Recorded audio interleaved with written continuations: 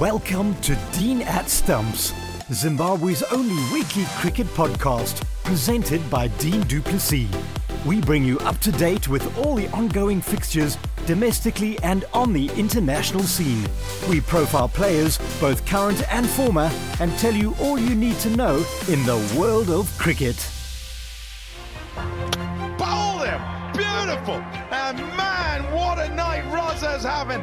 You know, he's 36 years of age, but he's playing with a more youthful exuberance than that. He looks like he's, 26 again. He's running around in the field and enjoying himself and leading from the front. Those players, they want that big moment, they want that stage, and when they get there, they're not going to let it slip. They're going to make the most of it and make sure they get the job done, and that's what Sikandar's done so beautifully. This has been an exhibition of the cleanest striking from Sikandar Raza. He's had an amazing couple of years, really, hasn't he, of international cricket? You know, he's 36 years of age now, and I think the thing that I picked up most, certainly in the qualifiers for this World Cup and the two games that Zimbabwe have played, it seems to be his level of maturity has just really gone through the roof. You know, he's standing up in pressure moments, which you need to do. When we start talking about World Cups, you know, players' names and reputations are forged on how you perform in big games. Shot! Oh, what a shot! That's out the middle, all right, and it's gone all the way for six.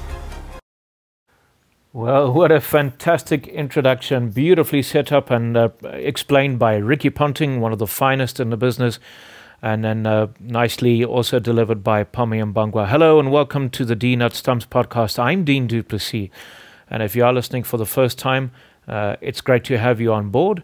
And for those who would perhaps maybe like to ensure that more people get to listen to the podcast, please spread the word. Please share the podcast and ensure that more and more people around the world, more cricket lovers, get to listen to this podcast. And you can subscribe via Apple Podcasts, Spotify, Overcast. Those are your three podcasts that, or your three apps that you can use to subscribe to the Dean at Stumps podcast. Okay then, so let's get underway. He's had an absolutely wonderful ICC T20 World Cup. He's been named as one of the players in the team of the tournament, which is absolutely outstanding. This is Sikandar Raza, and I caught up with him, not so long ago. Sikandar, thank you so very much for your time. You've had a real roller coaster ride of all sorts of incredible emotions. I'd like to first of all just start off by talking to you and take you back to a bit before the World Cup, because so many of us are focusing on what you did in this recently concluded World Cup. But your form has actually gone back some distance before that. And I just want you to talk to us about how you've gone about your business. Have you changed the way that you've practiced? Is there anything that you've changed, or how has this consistency come about? The only thing that I would say that has made a real change is inclusion of Davy Houghton, to be honest. He's shown a real care for every individual player, his needs, and he's managed us really well. He's shown a real sense of responsibility towards the senior guys and how we should go on about our business and how to conduct ourselves. And he's brought that fearless freedom. But of course the senior guys will have that accountability with them as well, and that should always be there in my opinion. So I think the real change hasn't really come from me. The real change has come from Davy Houghton. I ask it because even before Davy took over, you were playing some unbelievably good innings, but unfortunately the team weren't able to back up your consistency. You know, you played exceptionally well against Afghanistan, you played very well against the Namibians, against South Africa A. It just seems that it's not just a once-off occurrence. You know, you've just been able to time the ball beautifully, and when you're in the field, you're amongst the wickets as well. It's just something that's happened with regular consistency. Yeah, listen, I think it's nice to see the results, but the results are a real testament to the sacrifices I personally have made in my career. When it comes to my diet, when it comes to my rest, when it comes to my routine, when it comes to how I train and things like that. So yeah, listen, I wouldn't say the team hasn't really backed it up. I think all of us has really tried. Sometimes it's worked, sometimes it hasn't worked. But I think it's the same bunch of boys. It's the same group of guys that went to the World Cup that were playing all those series that you have mentioned.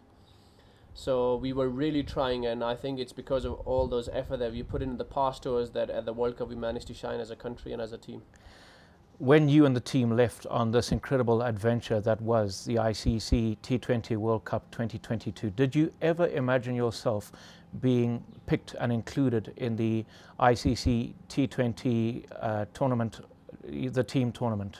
No, that never came into my mind, to be honest. The only thing that was a real goal for us was as a team to qualify for the main round and even possibly give it a best shot if here and there one result goes our way, play some extraordinary cricket and give it a good shot for the semi-final. That was a collective team goal, and it did cross my mind.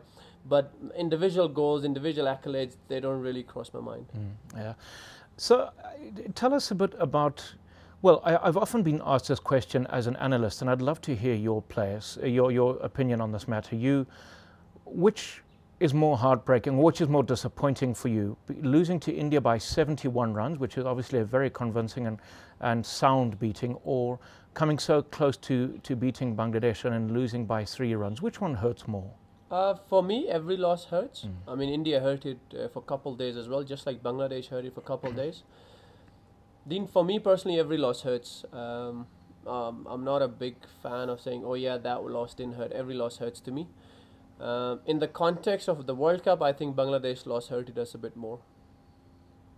Because obviously, had you beaten Bangladesh, it's not just semi-finals, but then you wouldn't have had to have qualified for the next event. Is that correct? That is correct. I mean, that means we would have automatically qualified for the Super 12 of the next World Cup. Yes. Super 12. So, but now what does this mean? Does this now mean that you once again have to go through the whole qualifying process as you did down in Bulawayo earlier this year, or not necessarily? No, as far as I know, I don't think so. We're doing the Bulawayo qualifiers. We're going to the World Cup next year, and we're playing the Super 8, where 4 teams from 2 groups will join the Super 8s of the main round and make it a 12-team World Cup. Okay, all right. So we don't have to go through the qualifiers like we did earlier this year again. No. I don't, as far as I know, I don't think so. No, because we made it on the rankings and the fact that we qualified to the Super 12, so we skipped that Bulawayo part. Okay, right. That makes huge amounts of sense. Now, I want you to talk to me, please, about the various stadiums, or the correct terminology I understand is stadias that you played at. To me, the 2 big ones that spring to mind: Optus Stadium, Perth, and then the MCG. Now, I'd like you to explain it as if you were also talking to a person who's visually impaired. So, I'll try and give the best description, Dean, so that you can live that moment with me. So, Optus is high and round. Right. And it is massive. It's a modern, state-of-the-art stadium, Dean. So I watched Sri Lanka against Australia as a spectator. I wanted to get an idea of the wicket, what is happening. Plus, I wanted to show support to some of my friends who plays for Sri Lanka. So I watched that game, and then I came back. And then the following day, we were in the dressing room. Dino, I think the dressing room of that stadium is bigger than your Playboy mansion right now. I tell you that. That place is massive, Dean. It has 2 swimming pools, or maybe I wouldn't call it swimming, maybe deep bathtubs for icing and stuff. Then there's a jacuzzi. Then there is a then there's a analysis room where there's a projector. It's like a small cinema. Wow. There is 2 different physio rooms. There's 2 different dining rooms. There's a praying room. Dean, you name it, it was there. It was there. The changing room itself was massive, and I mean massive. So, Dino, that was Optus, and it was beautiful. And then we came to the MCG. MCG was also massive and had a different vibe. MCG was a lot more crowded. I mean, we played under 84,000 people, something like that. And that's the biggest crowd I played under against India, so that was incredible. So people added to a bit of buzz to the stadium, to the beauty of the stadium. They had the dancing lights as well, so after the 10 over mark, the main lights switch off and the dancing lights came on, and it was a good entertaining show for the 3 minutes break. Changing rooms again are massive. Dean, you name it, it was there. So I'm trying to and also they go round and they go up. Yes, yeah. So if you're at the top, that's quite a scary view, in my opinion. if you suffer from heights, that's not something that you'd really... No, you watch at home then. Yeah.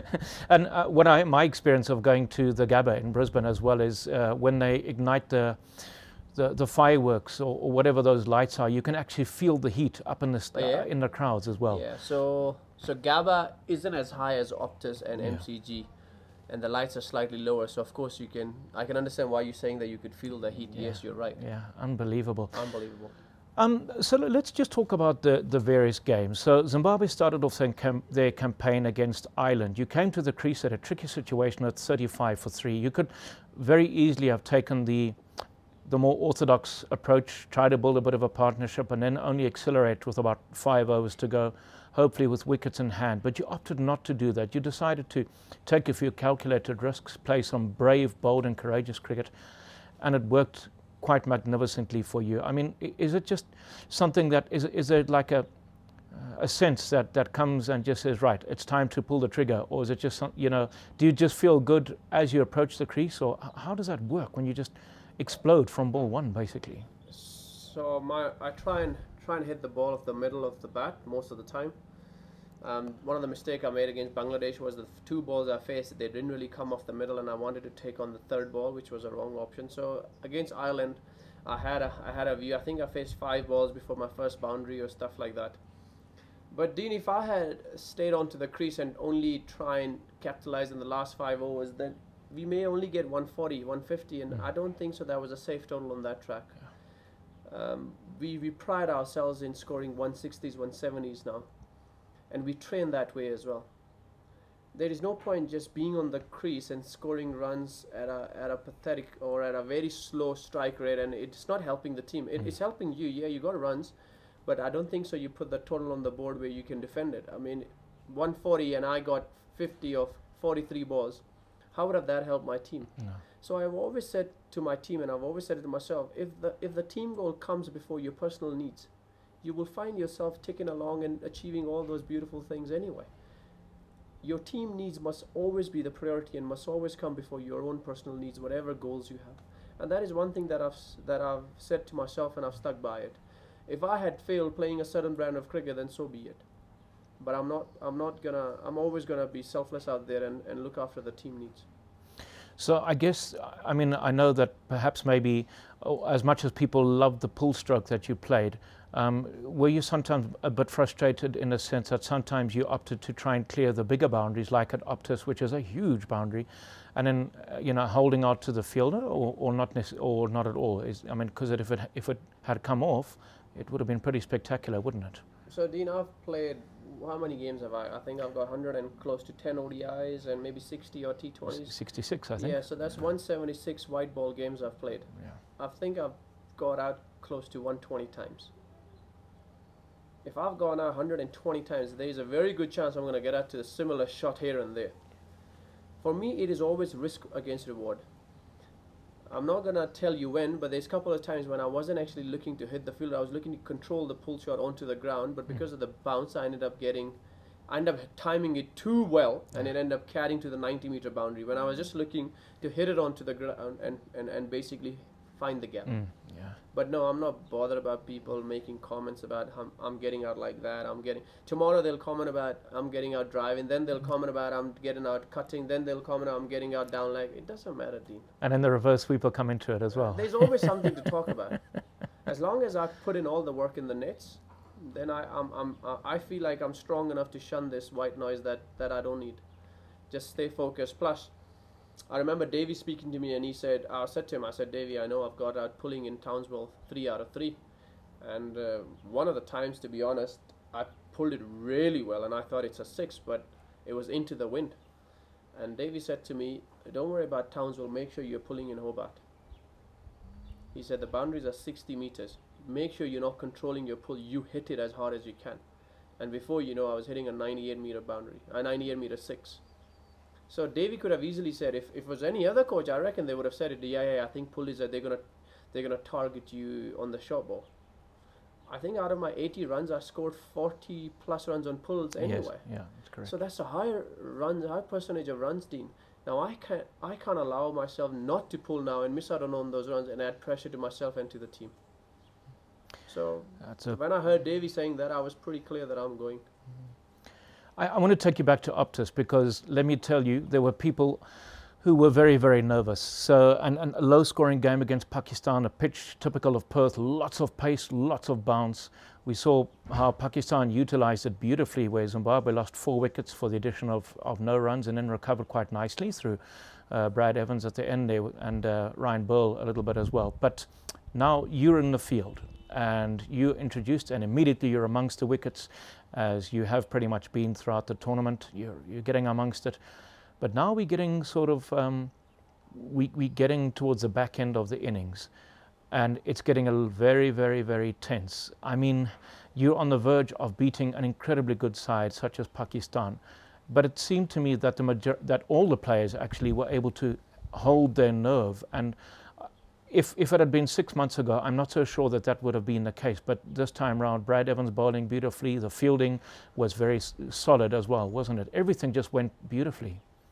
Dino, if this was 6 months ago, we wouldn't have been at the World Cup. Yeah. That I can assure you. Dino, I think on that day, the crowd and the place itself added a bit of energy to us. The Zimbabwean crowd was very vocal at Optus, and I mean extremely vocal. We needed that energy off them, and they fed us that energy. And then to be at Optus also added that extra. You know, you're there at this iconic venue, and you may never be here again. So we want to make some memories. And then we started really well with Mabunu, Brad, and Grava. And I think the start gave us more than the hope that we can actually win this game. And that's where the belief came from. After the start, the crowd got involved. The place itself gave us that extra push that we needed. And before you know, we've taken that game to the last over, and we backed ourselves to win it. Just incredible. I mean, and the same, I suppose, could be said for when you were on the verge of qualifying for the Super 12s. In other words, against Scotland. Yeah. That was at Hobart. So Zimbabwe off to a bit of a shaky start. Yeah. But then you come in and you score a quite breathtaking 40 of 23 deliveries. Nice little cameo. But then you got out. Yeah. Craig Irvine goes and he gets to his 50, and then the next thing, after getting to 50, he gets out. I'm just thinking now of the Zimbabwean supporters. I would imagine there would have been whether you were in the diaspora, at the ground, or just here in Zimbabwe, there would have been an absolute moan of abject terror as Craig Irvine got out. But again, Milton Shumba and Ryan Burl showed great calmness in getting Zimbabwe over the line. So what would you have said as you got out? Milton Shumba would have replaced you. What did you say to Milton as he came out to the crease? No, I didn't say anything. Really? All I said was to Craig that you're going to win the game. I actually said that because he was ill the game against West Indies. Yeah. So when he played that game, I said, today is your day, you'll win us this game. And when I was batting with him, my only thing was, you stay here, let me take all the calculated risk. You have to be here till the end. You have to win the game for the country.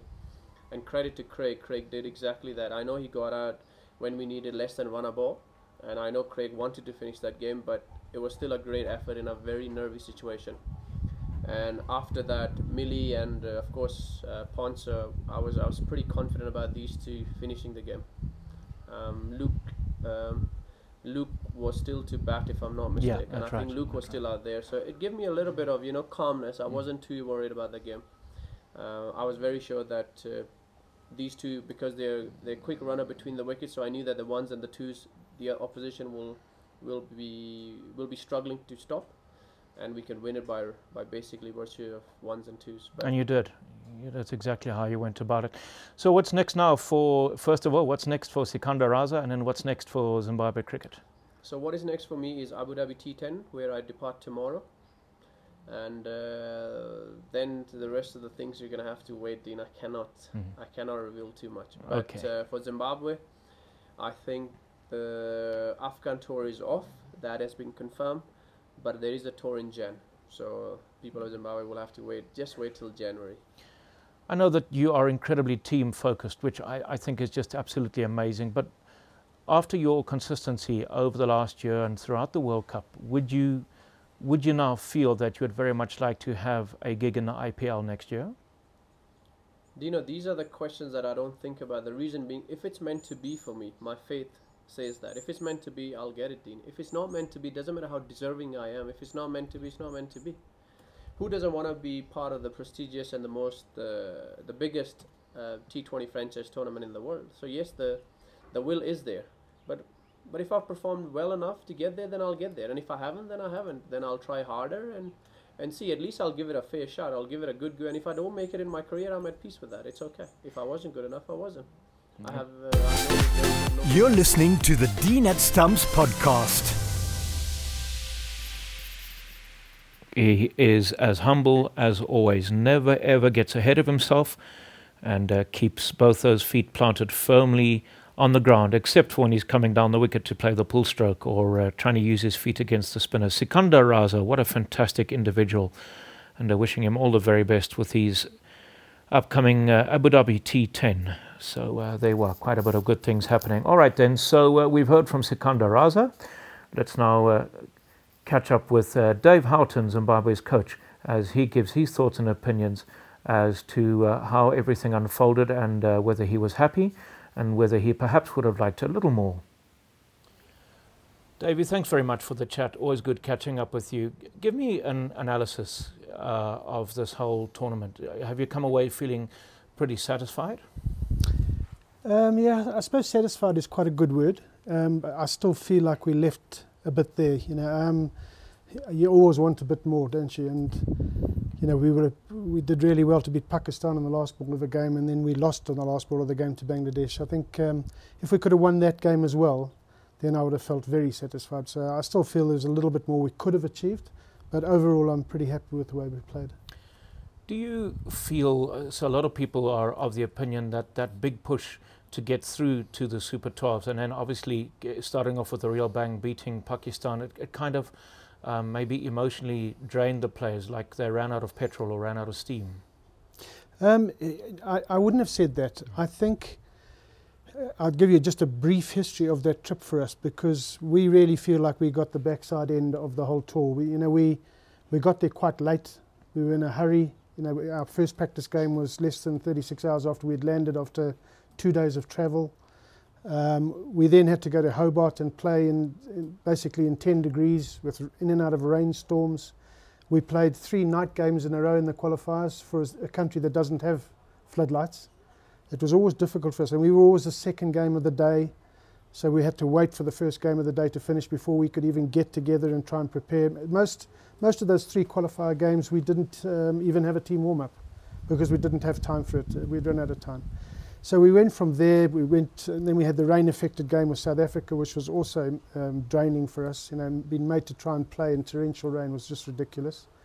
And then we go to Perth. Now, the thing with the go to Perth, it's not just around the corner, it's a 4-hour plane flight, and you lose 4 hours of time. So we're back into jet lag situations and everything else. So we beat Pakistan there. We then fly back another 4 hours across to Adelaide,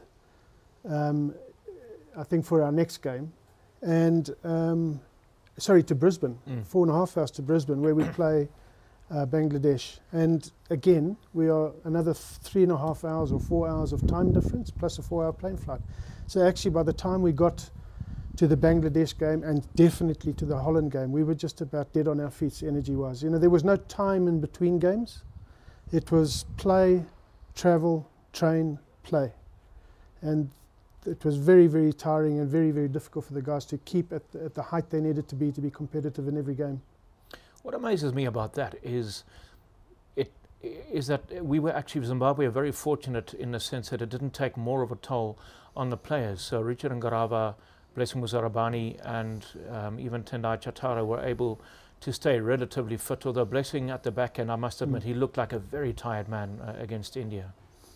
Yeah, look, the way we kept people fit was by curtailing the amount of work they did in practice. It was the only thing we could do. And in fact, between the Bangladesh game and the Dutch game, we didn't practice at all. I gave the guys the 2 full days of rest from the time the plane landed until the day of the game. And we just practiced hard before the start of the game. That was the only way to keep people physically fit, was to curtail the practices. And I don't think we were the only team doing that. I think most of the teams curtailed their practices right down to the least amount. And if somebody did want to bat they would hire in bowling, net bowlers and people prepared to stand and sling at them. They didn't use the whole team.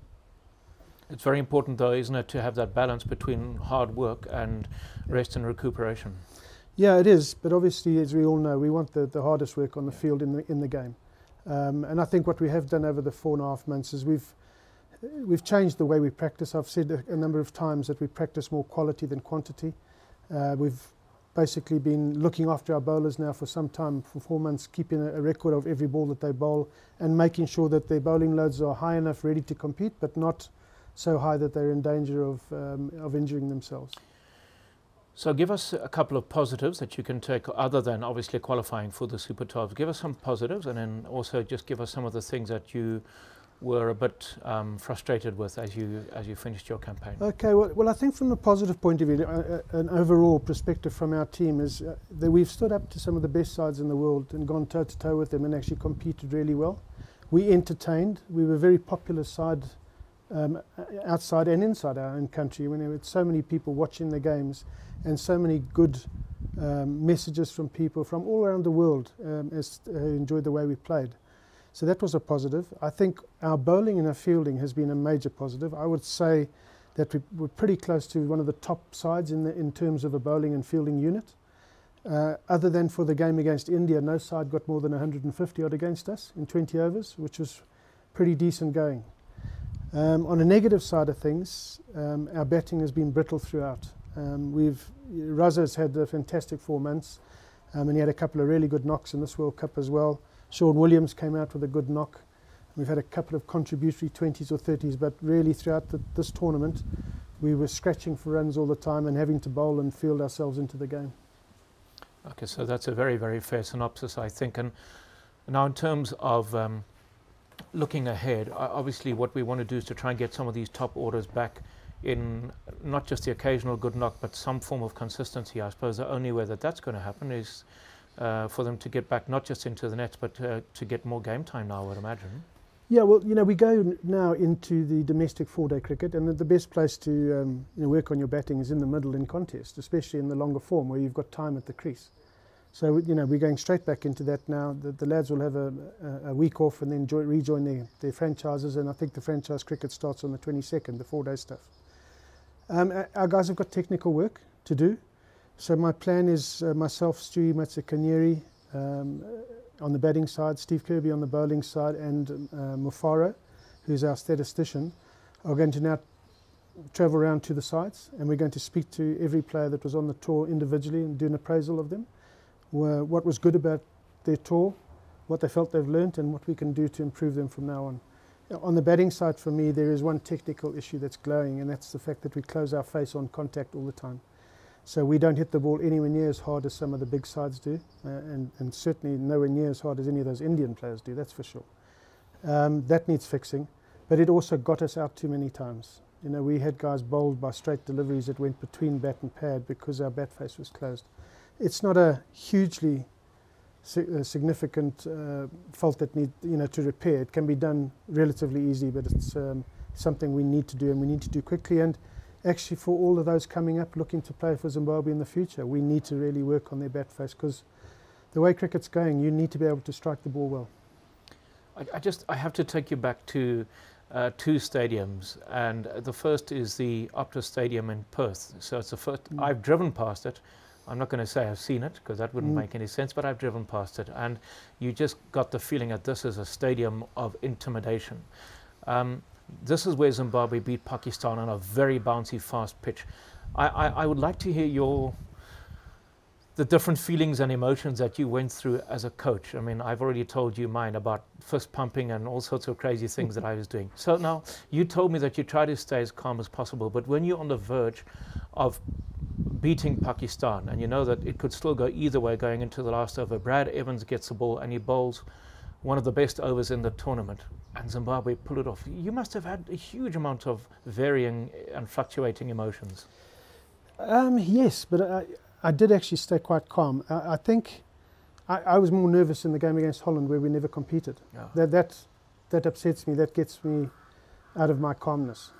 Against Pakistan, I thought we'd put up an incredibly good fight, protecting a low total. So I was fairly calm going into those last 2 overs. And then at that stage I thought, well, we can win this now, because they now need 20 odd. Richie bowled the second last over and he got hit for a 6 and a 4. Now, in the past, we would have lost that game in that over. The next 4 balls would have gone to the boundary as well, because we would have given up.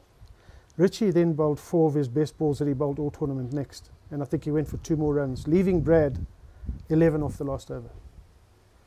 When Brad then came up and bowled the last over, his first 2 balls went for 4 and 3. Again, some time ago, we would have considered that game over, and we would have lost with balls to spare.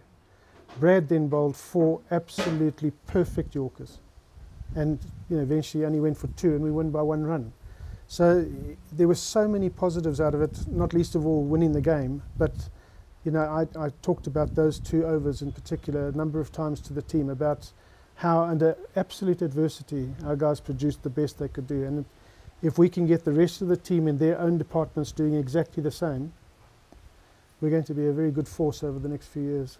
I dare to suggest to you, Davey, that even in your playing days, some of the very, very senior bowlers that were in that side would have crumbled under that sort of pressure. So for the likes of Richie Ngarava and Brad Evans to hold their nerve the way they did truly was outstanding. It was absolutely fantastic, and I can't praise our bowling and fielding unit, because our fielding unit must take some credit as well. Your bowlers are only as good as the fielders can defend, and our catching in this tournament, I think when we left, I think we were either first or second placed for conversion of dismissals. In other words, number of chances and the number taken. David, just very briefly, you've got a lot on your plate, but we're switching codes effortlessly now from T20 cricket to Test cricket, because the reason why we're doing it is the 30th year of the commemorations, I suppose, or 30th anniversary of Zimbabwe's first Test match at Harare Sports Club, and I think nobody has paid any attention to that, understandably, due to the T20 World Cup, but I'd like to talk about it. Just take us back 30 years ago to that first Test match, and you were the captain of the side. Nobody could have led better than you. You led from the front with an innings of 121, but how much do you still remember of that Test match? I remember a lot about the Test match. It was a magnificent occasion for us. I did feel going into the Test match that we weren't really a side that was ready to play Test cricket. Cricket was at its lowest ebb in the country then. I think we had 7 club sides playing cricket, and we trying to pick a team of 11 to go out and play a 5-day Test match against the might of India. It didn't really seem a fair contest. But at the end of the day, what we did actually speak about with the players is once you cross the line, there's 11 people aside, 22 arms, 22 legs, and we're all human. So they've got just as much chance of making mistakes as we have. And John Hampshire, who was our coach at the time, really took us back to the basics of the old Yorkshire days of his time. And he said that a number of times we're going to bat, bowl and field like Yorkshire. And that means we're going to be disciplined when we bat. We're going to leave outside the off stump. We're only going to play wicket to wicket, the balls. We're not going to go chasing after bowlers. We're going to bat periods of time. If you get 70 by lunchtime, that's fantastic. If you get another 70 by tea, then you're 114. If you get 70 by close of play, you're 210. And if you can do that for 2 days in a row, you get 420, you won't lose the Test match. Now you can talk about trying to win it. And we literally stuck to that script. We batted through the first day. I think Grant got quite a lot of runs. In fact, he probably should have got the first Test 100 and got out in the 90s. Yeah. I didn't actually get in until the second day. But we batted through that day, and I think it was only late in the day that we got the Indians in, and we had a score of 400 plus on the board. So we'd done everything we wanted on the batting side. And then on the fielding side and the bowling side, Hampstead said the same thing. We're going to bowl one side of the wicket, and that's all I want you to do. And, we couldn't have bowled better. In fact, I remember Sanjay Manjrekar made 100 against us. If it wasn't for his 100, they would have had to follow on. So not only did we do well in the Test, we very nearly had them following on. Sanjay batted and got that 100, and they passed the follow on, and we ended up batting out the last day and got a very creditable draw out of it. But we bowled incredibly well for what we had, because like I said, we picked our team from 70 people, and actually we had an injury the night before to Ali Shah, so he couldn't play, and Edo Brandes broke down in the first ball after he bowled. Yeah. So we'd lost 2 of our top 5 bowlers before we'd even got anywhere in the game. John Tricos manly bowled his off spin from one end almost throughout and got 5 wickets, which was brilliant. But I still remember one of the performances of that Test was Gary Crocker. He was called in late at night from Bulawayo the night before the game. He'd been at a party as well, so he'd had a few drinks. And his wife and him drove overnight from Bulawayo, from that party to Harare, and he took his part in the test match. Fortunately for him, we batted first, and he was able to sleep the first day in the change room. But he bowled something like 25 overs, and I think he got one for about 30. He was so disciplined in what he bowled. And I think he even he got us a handy 15 or 20 with the bat as well. And for me, that was one of the real spirited Zimbabwean performances. Dave, how did that work? Because every one of you guys were making your test debut. So who handed over the test caps? Because, obviously you would have handed over test caps in your time and so on. But then who would have handed you test caps given the fact that you were all making your debut? Well, we didn't really even have that sort of tradition at the time. We just basically moved from one game to the next, and it just happened to be the next one was a 5-day game. And I think I still had the same cap that I'd worn for 10 years. So no one even got any new caps. We were saving money in those days, I think, the ZC. So the tradition hadn't really started. It only really started a few years later when they gave guys numbers. And, you got your cap with your number on it. With your number on it, yeah. Of course, for you, the jump, of course, it's still a big jump, but you had been a bit more experienced than a lot of the other players because you'd had a couple of first-class hundreds under your belt. Yeah, we'd played quite a good number of first-class games in the years preceding against all the A sides of these test nations. So, we had, a few of us had seen enough of the really good guys and had played against some of the best players that we weren't underprepared going in terms of us. What we didn't have was we didn't have any depth. So when we get an injury to an Ali Shah the night before, we've got to drag Gary up from Bulawayo. We didn't have anybody else in Harare that we thought could do the job for us. That's where we struggled, was with our depth. But actually, in terms of experience that we had going into that test, we were quite good. And I don't know if you remember, but before the test matches, the couple of A tours prior to that, we played 5-day games. So we played 5-day games against England A, and we played 5-day games against Pakistan A. How beneficial would that be, back in a modern time now, for Zimbabwe to be playing, or Zimbabwe A, I beg your pardon, to be playing 5-day games against A sides as well? I mean, I don't really know. They do have these unofficial test matches still, don't they? Yeah, you can't really play unofficial tests of 5 days, but you can play 4-day games. Yeah. And A-side tours is something that we talk about a lot and what we want to encourage, both home and away. I think at the moment it serves our purpose to rather than have an A-side go away on tour to try and get overseas counties coming here on tour and playing against more people. So you're getting more people exposure to first-class cricket against better players. So I think at the moment the A-sides are pretty much on hold while we do county tours in March. So makes huge sense. So I mean, those counties can practically play Kwekwe, Bulawayo, Mutare, Harare. Correct. And play different sides while doing that, not just the same sides. So if you take an A-side away, you take a side of 14 or 15 players for 4 weeks to somewhere. That's how many people get experience. But if you bring county sides out here and we can play them 3 or 4 first-class games in Bulawayo against one county and 3 or 4 against another county in Harare, you can now expose any number, 20, 30 players. So Dave, we will conclude. I've taken quite a bit of your time, but I just want to briefly go back to that whole building up of the test match because I want to share a lighter side of something with you. But what I remember hugely, obviously, is being down in Worcester, just outside, outside Cape Town, doing my schooling, and I saved a lot of pocket money to make phone calls. So I used to call what was then known as Radio 1, pester them for updates because there was no internet or anything like that back in 1992. Call Harare Sports Club as well. There were some not very nice people, but they did tell me the score at least. But just as I was about to board the airplane to go back after what we called the 10-day vac, university people will be familiar with that term. We were at the airport. Do you remember the good old-fashioned Harare airport where you could go up onto the balcony and watch and listen to the planes and have a snack? And my dad found got the day's newspaper, and he read an article to me just to try and calm my nerves because even after 9 years of going to school in South Africa, I was still incredibly nervous going back for some inexplicable reason. To calm the nerves, he found a very nice, very, very big article at the back of the paper. And the newspaper spoke a lot about trying, the Zimbabwe Cricket Union, as they were known, as trying to lure players to come back because, as you've already alluded to, there weren't much to choose from. And names that were mentioned were Peter Rawson, the Benkenstein brothers, Dale and Brett. And then just as a byline, they mentioned Graham Hick, but they just said efforts to contact or to persuade Graham were fruitless. Now, did you have any part to play? Were you involved in trying to invite and encourage these players to come back as a captain of the team, or was that a ZCU project, administration project?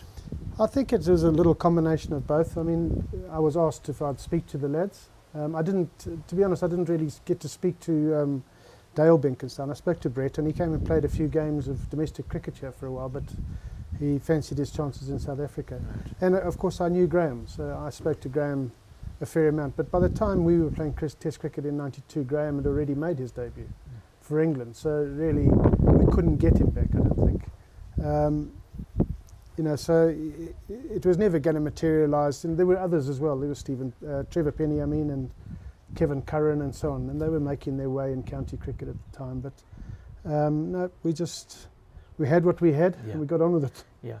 All right, Davey. So, listen, it's been wonderful catching up with you. And, I mean, obviously, any upcoming cricket, I think we have white ball. We have a couple of matches against Ireland as well, which is going to be pretty exciting. Zimbabwe-Ireland stuff is always good, isn't it, series? Yeah, we've got 3 T20s and 3 one-days with Ireland in January. They're a good side now.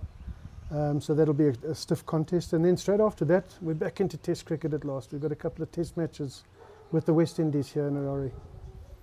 Oh wow! Oh wow! All right, that'll be very, very good. Dave, thanks very much for your time. You're probably still running on the adrenaline of all the travelling and so on, and a jet lag will kick in. Wishing you nothing but the very best, and we just hope that Zimbabwe continue to play the wonderful brand of cricket that you have injected into the side. Thanks, Dean.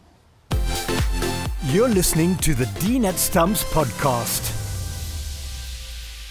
Righto, that was Zimbabwe coach Dave Houghton concluding proceedings, concluding proceedings, that's the right word, here on the Dean at Stumps podcast. A little bit of unnecessary breeze blowing in the background, so we'll certainly make sure that doesn't happen again.